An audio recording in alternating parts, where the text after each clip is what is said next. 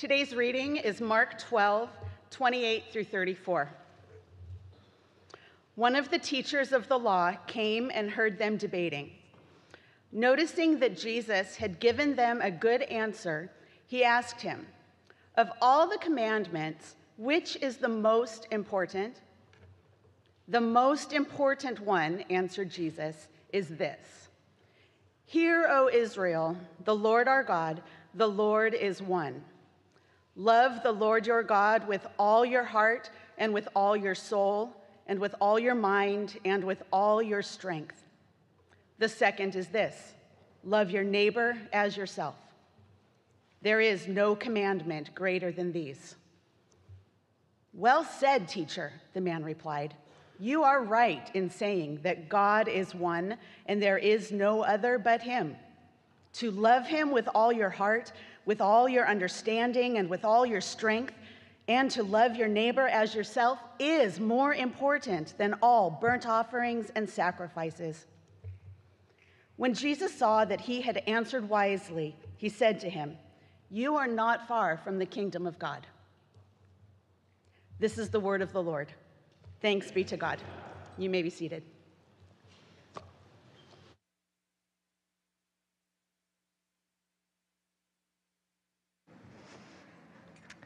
Thank you, Catherine.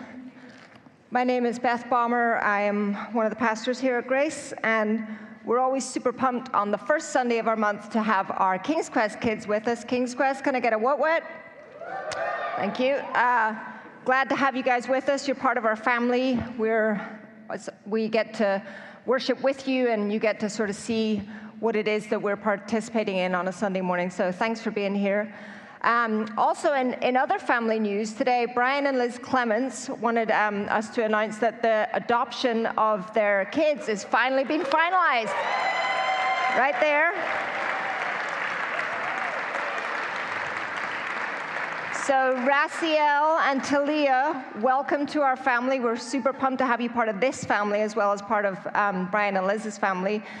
Liz just told me she really specifically wanted me to say thank you to this church family because they're not sure how they would have been able to go through this process without the support and the backing of this community. So specifically, thank you to those of you that really came around them in this time. And like I said, welcome to you guys. Let me pray before we dive into the word this morning. Lord, will you open my lips to show forth your praise? And will you open our ears to hear what you have to say, and open our hearts to receive and respond to whatever word you have to bring us this morning. In the powerful name of Jesus, I pray. Amen. So the scripture that Catherine just read, we heard this morning, is a very familiar one to most of us, right? Love the Lord your God with all your heart, all your soul, all your mind, all your strength. It kind of rolls off the tongue, I think, without us giving an awful lot of attention sometimes to the weight and the implication of what it actually calls for. And the word that stuck out to me as I've been sitting with this text all week is the word all. So the question I've been wrestling with that I want to bring before you today is Jesus important or compelling enough that we are willing to give him all, to fully surrender to him? And if he is, then how might fully surrendering lead us to live lives that actually compel others to Jesus? So let's start with a question. Kids, you can answer this question too. Is there a person in your life who has made Jesus real to you, who has made Jesus really compelling to you? And if so, what is it about that person that you have found to be compelling? Think about that for a second. Who's the person that comes to mind? I know some really great theologians, right? I know some very talented book writers. I know some really incredibly great sermon givers. I think I know some of the best worship leaders in the world. But when I think about compelling Christians, I think of people who are living life in a way that is different, that is exciting. People whose life is about something that's much bigger than the work they do, even if it's interesting or good work. People who are about something other than their family or their friends or their hobbies. I recently watched a TV series called The Chosen. Some of you have heard of it. The Chosen is a TV drama based on the life of Jesus as he begins his ministry. And I got to admit, at first I was a little bit skeptical. Christian TV shows aren't generally known for being like Oscar winners and, having the A-grade actors in them. But this TV show, the first series basically shows how Jesus collects his disciples and some of the miracles and the parables that we're probably very, very familiar with. And I've watched many TV series where I'm so caught up in the story that I can't, wait to get home from work the next day so I can watch the next episode. And I find my mind is on the show a lot, right? Like, embarrassingly so. When it's just a medical drama and I'm, worried about whether Derek and Meredith are ever going to finally get it together, or if the FBI agent will figure out that the people living across the street from him are Russian spies, right? It's giving you some insight into where I've been trafficking the last couple of years. Are there TV shows? There's probably TV shows that you're watching right now that you're sort of thinking about on your day-to-day, right, the next day, and you can't wait to get home and watch the next episode. So I have to admit, I was really surprised when I found myself thinking about the characters in The Chosen the next day and looking forward to seeing the next episode, even though I actually know what happens in this story, right? I've read scripture. I know what Jesus does. I know what's coming next. But what I noticed as I was allowing my brain space to be spent thinking about Jesus and his disciples, I was kind of falling a bit more in love with Jesus. And I don't mean that actor, I mean actual Jesus himself, because of what I was hearing and leaning into in looking at these parables and these miracles that he was doing. The show actually helped me to see why the disciples would drop everything to follow him. And of course, the no duh, this isn't just a fictional character, this is the same Jesus that I've actually claimed to have dropped everything to follow too. Usually we begin to love things after we've tasted and seen and experienced that it's good, right? And after we've tasted and experienced, then we begin to want more of that thing. It leads to desire, which leads to a deepening of our love for it, and a passion for the thing might even develop. Like Wordle, I've heard that's the new word game that's all the rage. Or baseball, for some of you, not for me. Or the next book in the Harry Potter series when they were first coming out, right? You couldn't wait to get onto the next one. We begin to dream about the thing. We think about it when we're away from it. We're not able to wait to get back to that thing.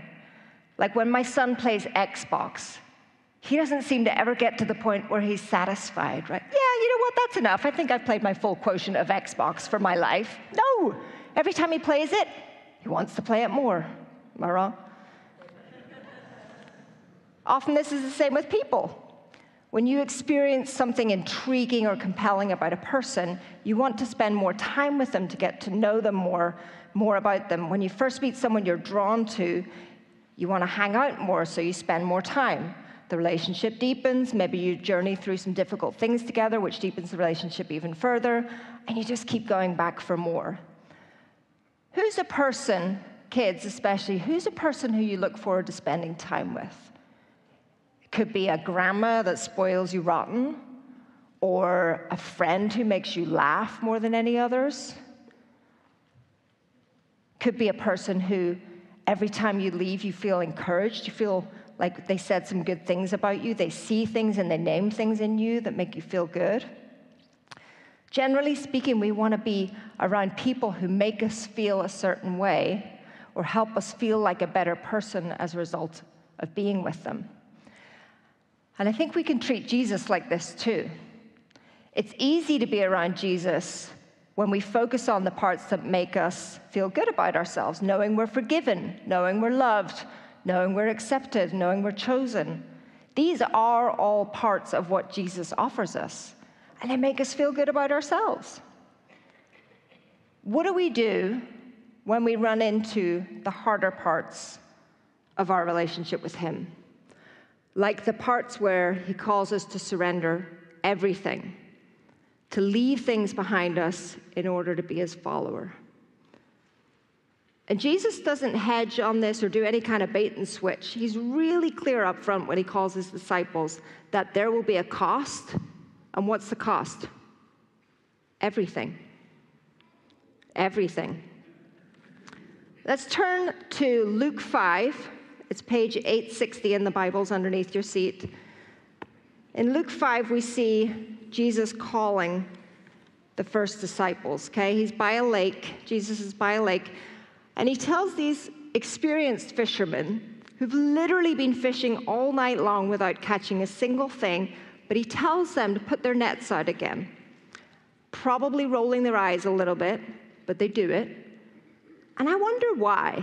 Like, why did they obey? Jesus is a carpenter, and he's telling these experienced fishermen, go ahead and do something.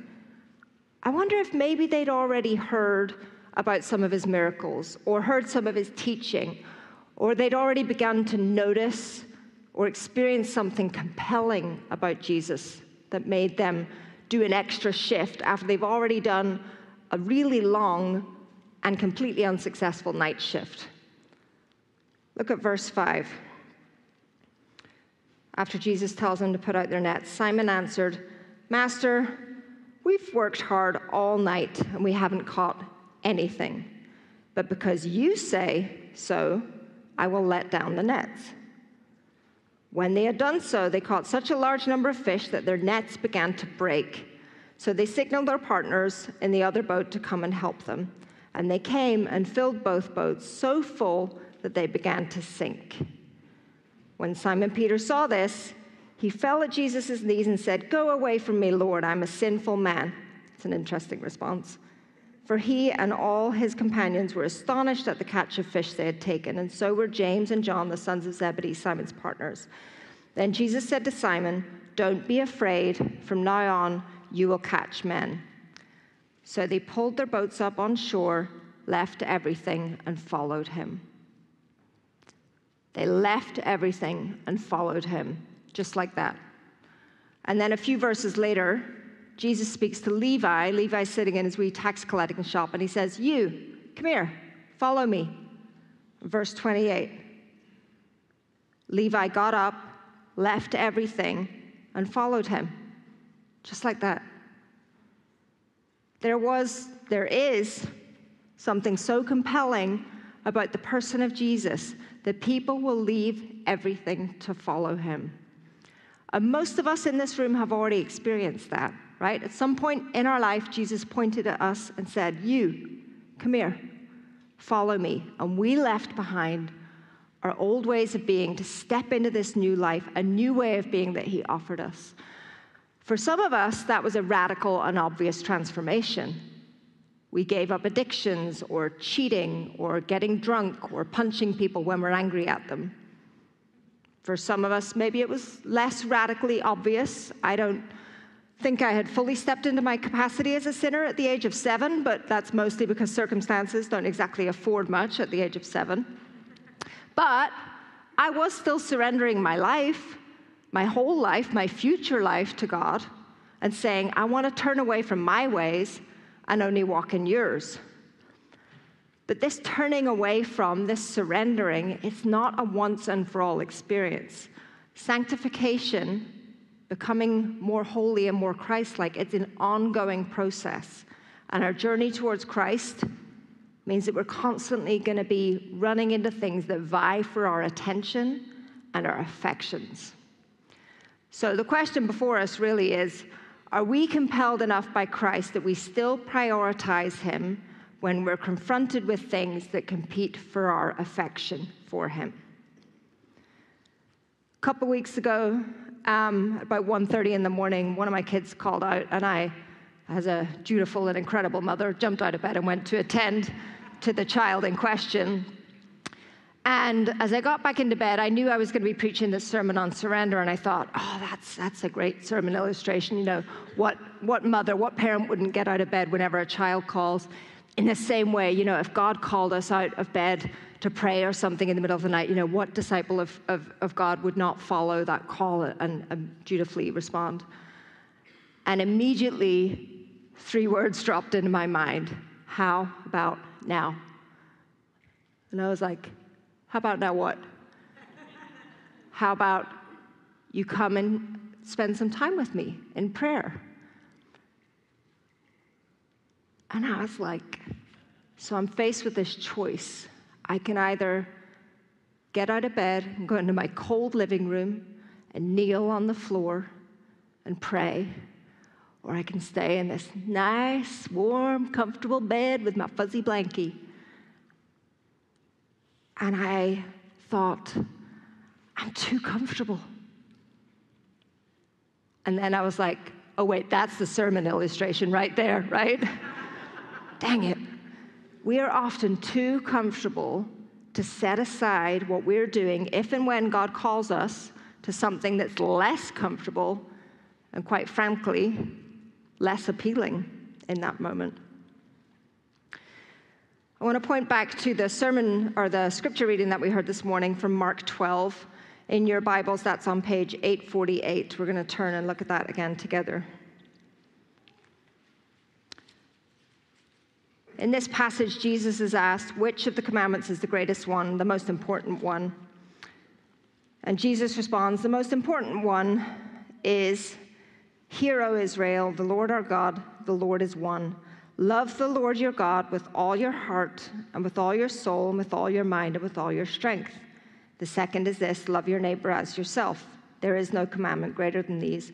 And the teacher that was asking him this question said, yeah, well said, teacher. You're right in saying that God is one and there is no other but him. To love him with all your heart, with all your understanding, with all your strength, and to love your neighbor as yourself is more important than all burnt offerings and sacrifices. Listen again to that last line. More important than all burnt offerings and sacrifices. This is getting at an attitude of the heart, a posture over and above the practices and the quantifiable actions that we might show our service to God with. And this is exactly what Jesus kept disrupting in the Pharisees, isn't it? The Pharisees in Jesus' day were the most religious, the most devout, the most committed to God's word and to following his word to the letter of the law to the nth degree, in every way visible to the outside eye. Jesus spent a lot of his 3 years in ministry addressing the hypocrisy between their outside actions and their inside heart. When you're devoted to something, it's not just your actions that show that devotion, right? Your mind and your heart are there no matter where you find yourself. If you're a gymnast and you know that you're in training, like to go to the Olympics someday, say, you find your mind wandering to how to, perfect that handstand or that floor routine you've been working on, even when you're in a math class and you're supposed to be paying attention to your teacher, right? Some of you guys are playing baseball. Some of you are like all-star baseball. You find your thoughts wandering to that. Even the day after a game, maybe your mind's wandering back to how that game went yesterday and what you might have been able to do differently. If you're a follower of Jesus, you've committed to his call to love the least, to act differently, to go into the world and make disciples of all men, to pray for the sick, to love your enemies and partner with him in seeing his kingdom come and his will be done, then that's where your mind and your heart will be circling all day, every day. Matthew 5, Jesus says, where your treasure is, there is your heart also. Meaning, the places where we invest our time, our money, our energy, and our brain space, they do reveal where our greatest affections lie. And this brings us back to our passage in Mark 12. And I think that what this passage is pointing to is our prioritizations. Love the Lord with all your heart. This is getting at our affections. Who or what would you do anything for? Who or what do you long to be with? Who or what has your mind already drifted off to in the last 10 minutes of this sermon? These reveal where our heart and our affections are. Love the Lord with all your soul. I think this is tied up with our identity, the bits that make you, you, the things that we rely on or cling to as our foundational roots. For me, a fundamental part of that might be being, tough and fairly unemotional. What do I do with that when Jesus starts wanting to bring transformation to those areas, and I feel like I'm having to let go of part of the image that I've worked hard to maintain for a very long time? Love the Lord with all your mind. Jake touched on this a couple of weeks ago when he preached. We are a fairly intelligent, intellectual group of people, right? I am not belittling intelligence or our competencies. Knowing and learning are gifts from God. He made us inquisitive, he made us clever, he made us able to solve problems and calculate formulas and understand history and science and theology and so on. But when we rely on that as our source of strength and as a substitute for the power of the Holy Spirit, we are in danger of misprioritizing our intelligence. Love the Lord with all your strength. I think this ties to our time, our money, our energy. What are we building into? What do we spend our energy and our mental energy on? Is it spent worrying about our nest eggs, our financial investments, our kids' futures? Is our time, which I think is one of our most coveted assets around here, is our time, does it belong to us, or is it available for God's use? Another quick story. Fridays are my day off, so once a week I get to go and do yoga. And it's definitely a very private place. I see it as a place that I get to go and be completely not needed by anyone, right? I don't tell any of you where I am, so nobody can find me. I literally don't even take my phone to the place so that even if there's an emergency at the school, I'm not on call. Like, this is my private, separated time. And so I was there a couple weeks ago, and I was waiting for the class to begin, and I felt like the Holy Spirit nudged me and said, I want to invade this space too. And I was like, no. This is my space. This is my private time. And actually, I view it as my private time with God, right? It's not like I'm separated from God. I actually view it as a way that I engage my body in worship, and it's a very specific but protected time. And I felt like the Holy Spirit say, no, there's someone here I want you to talk to. Oh, and I literally laughed out loud. And I was like, okay, fine. Then you're going to have to show me who, and you're going to have to tell me what to say. So I spend the whole class, waiting for the ray of sunshine to, come down on the person and, to be lit up so I know who it is. And finally, I do see this kid, and he kind of has this, sad demeanor about him. Like, I think that's the person who I'm supposed to talk to. Spend the whole class talking myself out of this. I'm like, Lord, if he gets up and bolts, I am not chasing him down the street, right? This has to be really obviously from you. So the class ends, and I, start slowly rolling up my mat, and I look over. This guy's just sitting, staring, looking around. I'm like, dang it, I slow as I can, put my shoes on. Everybody else is gone at this point. This guy is still just like, ooh, having his moment. Okay, fine, Holy Spirit. So I start walking over to him, and on the way over, I'm like, what do I have to lose? What do I have to lose, right? I might look like a weirdo. I'm never going to see this guy again, probably. What does it matter? I got nothing to lose in this situation.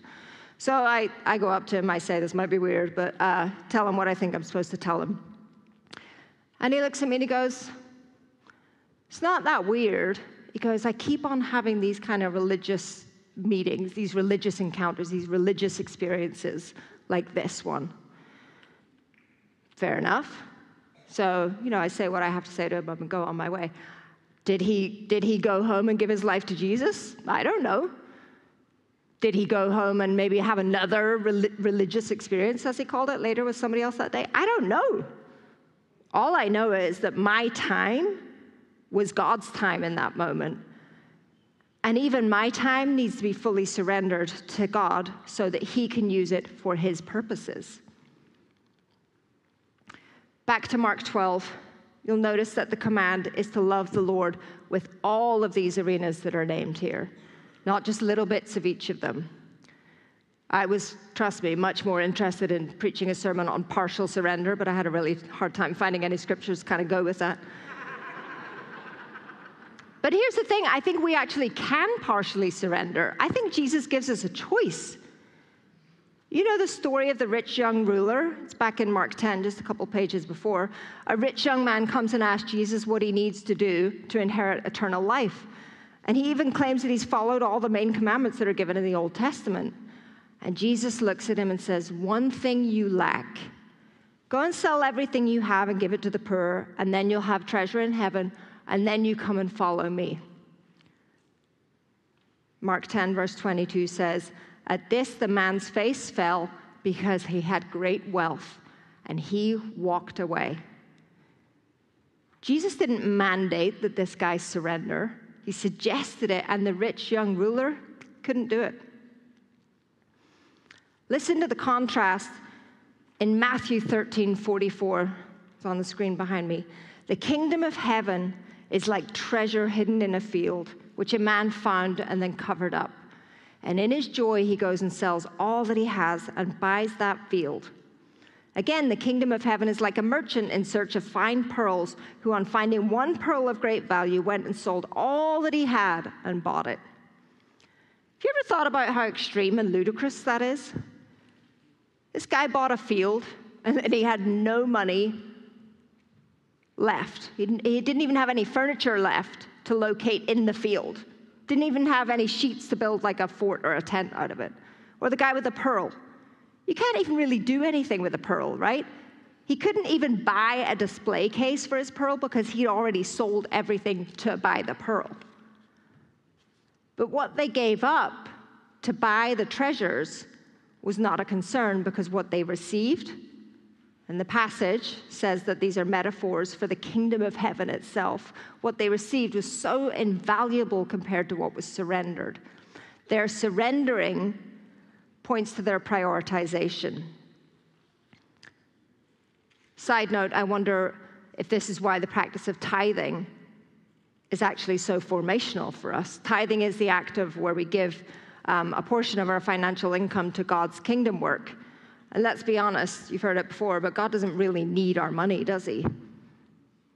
But our open-handedness in giving a portion of our income to him reveals our trust in him, and it's a physical representation of letting go of our control of that arena, and essentially saying, I love you, God, more than I love whatever the 10% or whatever of my salary could afford me with this money.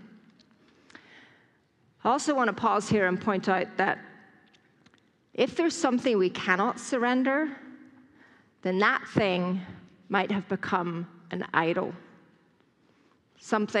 An idol being something that has more importance to us than God himself.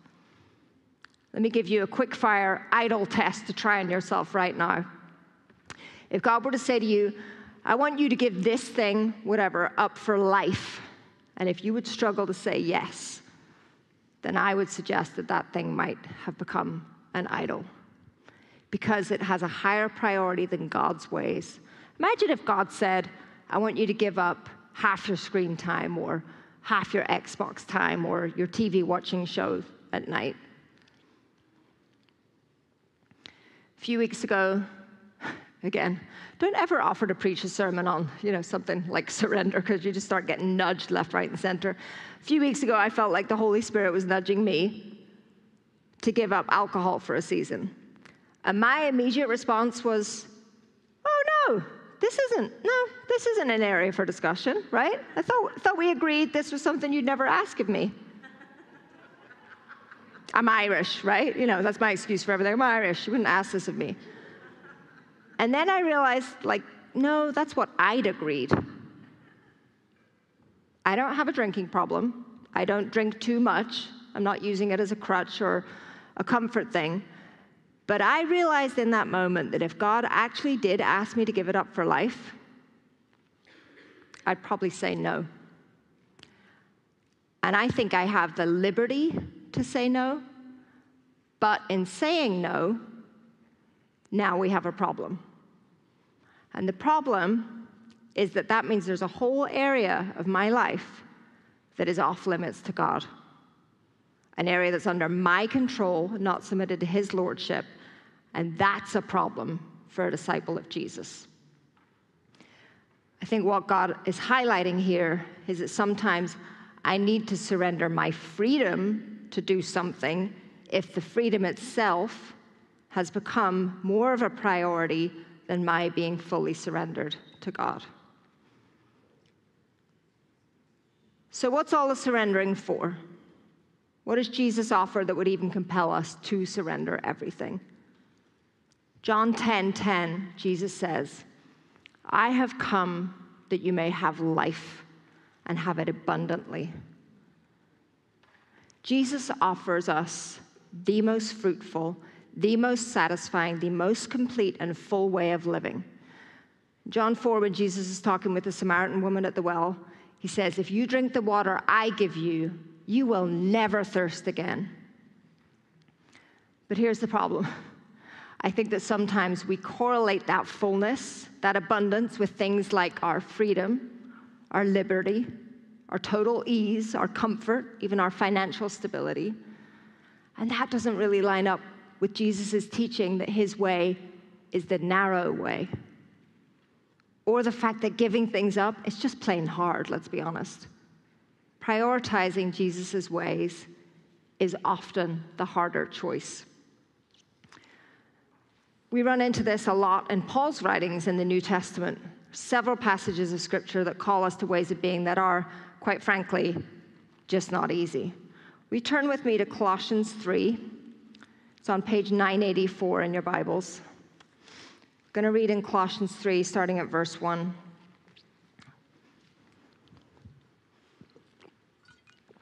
It says, in my translation, since then, you've been raised with Christ. Set your hearts on things above, where Christ is seated at the right hand of God. Set your mind on things above, not on earthly things, for you died, and your life is now hidden with Christ in God. When Christ, who is your life, appears, then you will also appear with him in glory. These are familiar verses, and we read these and we say, yes, yes, yes, yes, amen. And then verse 5. So, therefore, put to death whatever belongs to your earthly nature: sexual immorality, impurity, lust, evil desires, and greed, which is idolatry. Because of these, the wrath of God is coming. You used to walk in these ways in the life you once lived, but now you must rid yourselves of all such things as these: anger, rage, malice, slander, filthy language from your lips. Do not lie to each other. Let's look back at verse 5. Put to death, therefore, whatever belongs to your earthly nature. Most translations say this phrase, earthly nature. These things that are listed here are innate in humans because of the fall. It's not the way that God intended us to be. But sin disrupted his creation, and then these things become part of us. But the good news is right there in verse 9 and 10. It's possible, because when we choose to follow Christ, we can take off these old ways of being and put on a new way of being. The freedom we find in Christ, it's freedom from the bondage of these old ways of being, and it's the freedom to choose a better way, the Christ way. Becoming like Christ, becoming more sanctified and purified from the old self, as Paul keeps referring to it, that's what our surrendering leads to. Church, we are supposed to live differently from the world. We are supposed to be countercultural in the ways that we live, the ways we act, the ways we think, the ways we spend our time, we spend our money, what we give our brain space to. Why then would we keep dabbling back in the things that we've been liberated from? 1 Peter 4 picks up this theme too. So show me that slide, Eli. He says in verse 3, you have already spent enough time in the past doing things like this, living in debauchery, lust, drunkenness, orgies, carousing, and idolatry. And I'm going to pause here because most of us disregard lists like this in the New Testament right away because we don't find ourselves frequently practicing the actions that come to mind when we hear these words. And I'll choose my words carefully here because of my younger audience. But let me suggest this. If there are things that we are watching on our nightly TV show, because we have the freedom and the liberty to choose to watch a nightly TV show, but if these are things that you would not watch in real life, especially if Jesus was sitting next to you, then I wonder if there are places that we're giving our minds to that compete with the call to live holy lives, which means lives that are set apart, lives that are different, lives that cultivate and long for purity. Is our watching these things any different from engaging in the act when Jesus so clearly says that it is not just the outward action, it's the heart behind it that's the problem? Jesus says, if you even look at a woman lustfully, set your minds, set your hearts, Paul says in Colossians 3, on things above. I want to bring us back to the question of what all the surrendering is for anyway. I said a moment ago that it's partly to bring us into the fullness of the life that Jesus offers. I think it's also an invitation to step fully into partnering with him in his mission for the world, using your hands, your feet, your mouth, your time, etc. When we're fully surrendered, every location that we find ourselves in becomes an opportunity for God to bring his kingdom more fully. Remember the story I told you about my sleep being interrupted a few weeks ago? Well, I did get out of bed that night. I was like, all right, God, I'll give you 5 minutes. Ended up somehow giving him 9. But nothing happened. Like the Shekinah glory did not descend in my living room. No mystical thing occurred during those 9 minutes. But I went back to bed, and then I proceeded to have a really profoundly vivid dream. And when I shared that dream the next day with the people who the dream was about, it seemed to confirm something that these people were feeling like God was inviting them into for something specific in their church. So my surrendering even my sleep ended up being used by God somehow to accomplish something for his purposes. In my yoga story, I got to partner with God because suddenly my space became his space. So I would suggest that a second reason for this full surrender we're invited into is so that we're available for God, available to partner with Jesus in the ways that he wants to bring his kingdom more fully in and around and through you. If all of life is God's, and if all of my life is surrendered to him because I've committed to following Jesus, then that means that all areas of my life become interruptible to him. Jesus was totally interruptible. So many times in the Gospels we see that Jesus is on his way to do something and somebody else comes on the scene and he stops. He'll stop to heal someone, or he'll stop to notice someone that everybody else is walking by. He was available because his time was God's time, not his own. When we feel entitled to our time, our space, we'll have a harder time being interruptible for God's purposes in that arena, right? If I'm entitled to my hard-earned salary, then it becomes harder for God to have access to my bank account when he needs some of it to bless or help somebody else out.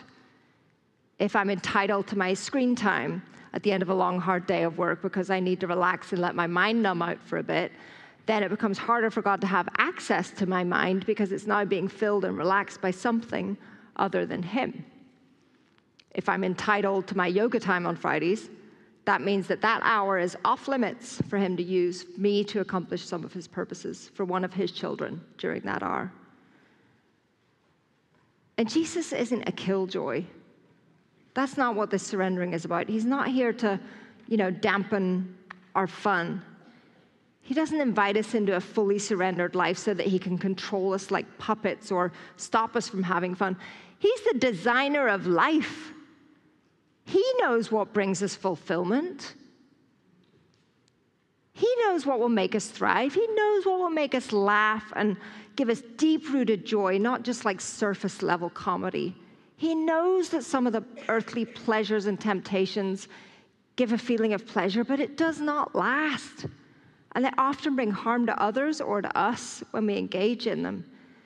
Jesus offers us the fullness of life, a drink that deeply satisfies and replenishes, food that fills us and nourishes us, and we so often settle for Taco Bell because it's convenient or predictable or cheap and it immediately meets the need, and then we don't even have room for the 7-course, wine-paired, organic, farm-to-table, delectable feast that he has carefully and lovingly prepared for us. There is so much more than most of us have tasted and experienced. And Jesus is right here, and he's wanting and waiting to join us in it.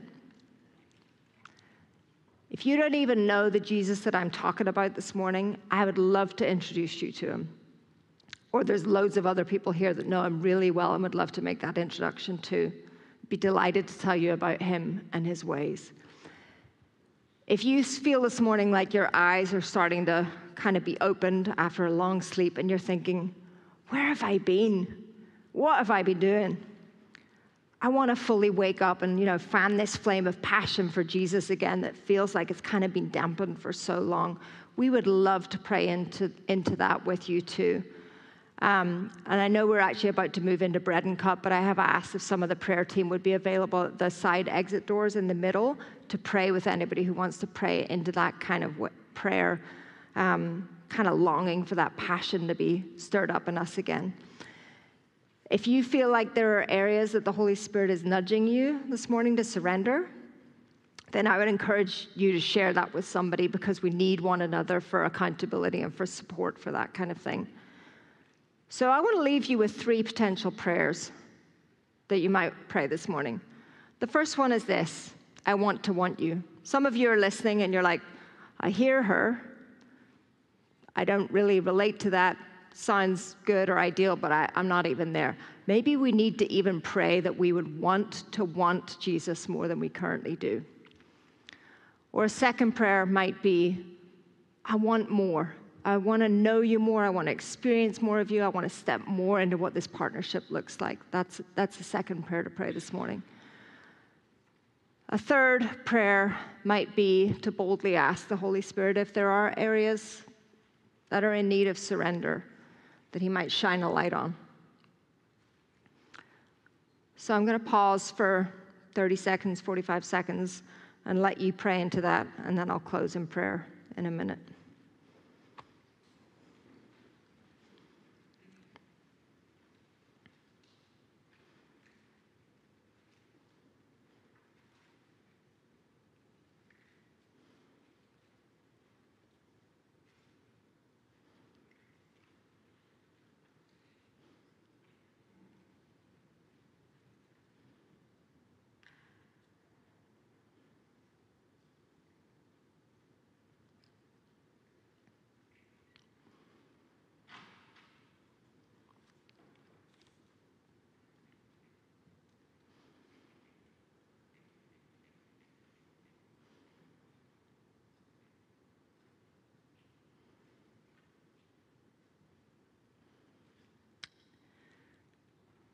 Lord Jesus, I pray for this body of believers that our love for you, our desire for you, would be stronger than any other thing. That we would be so compelled by you and your kingdom and your ways that we would be willing to set things aside, to lay things aside for you. Lord, give us a taste and a glimpse of the fullness of the life that you offer, and may we not be satisfied with anything less than that. Stir us up to be a people of passion,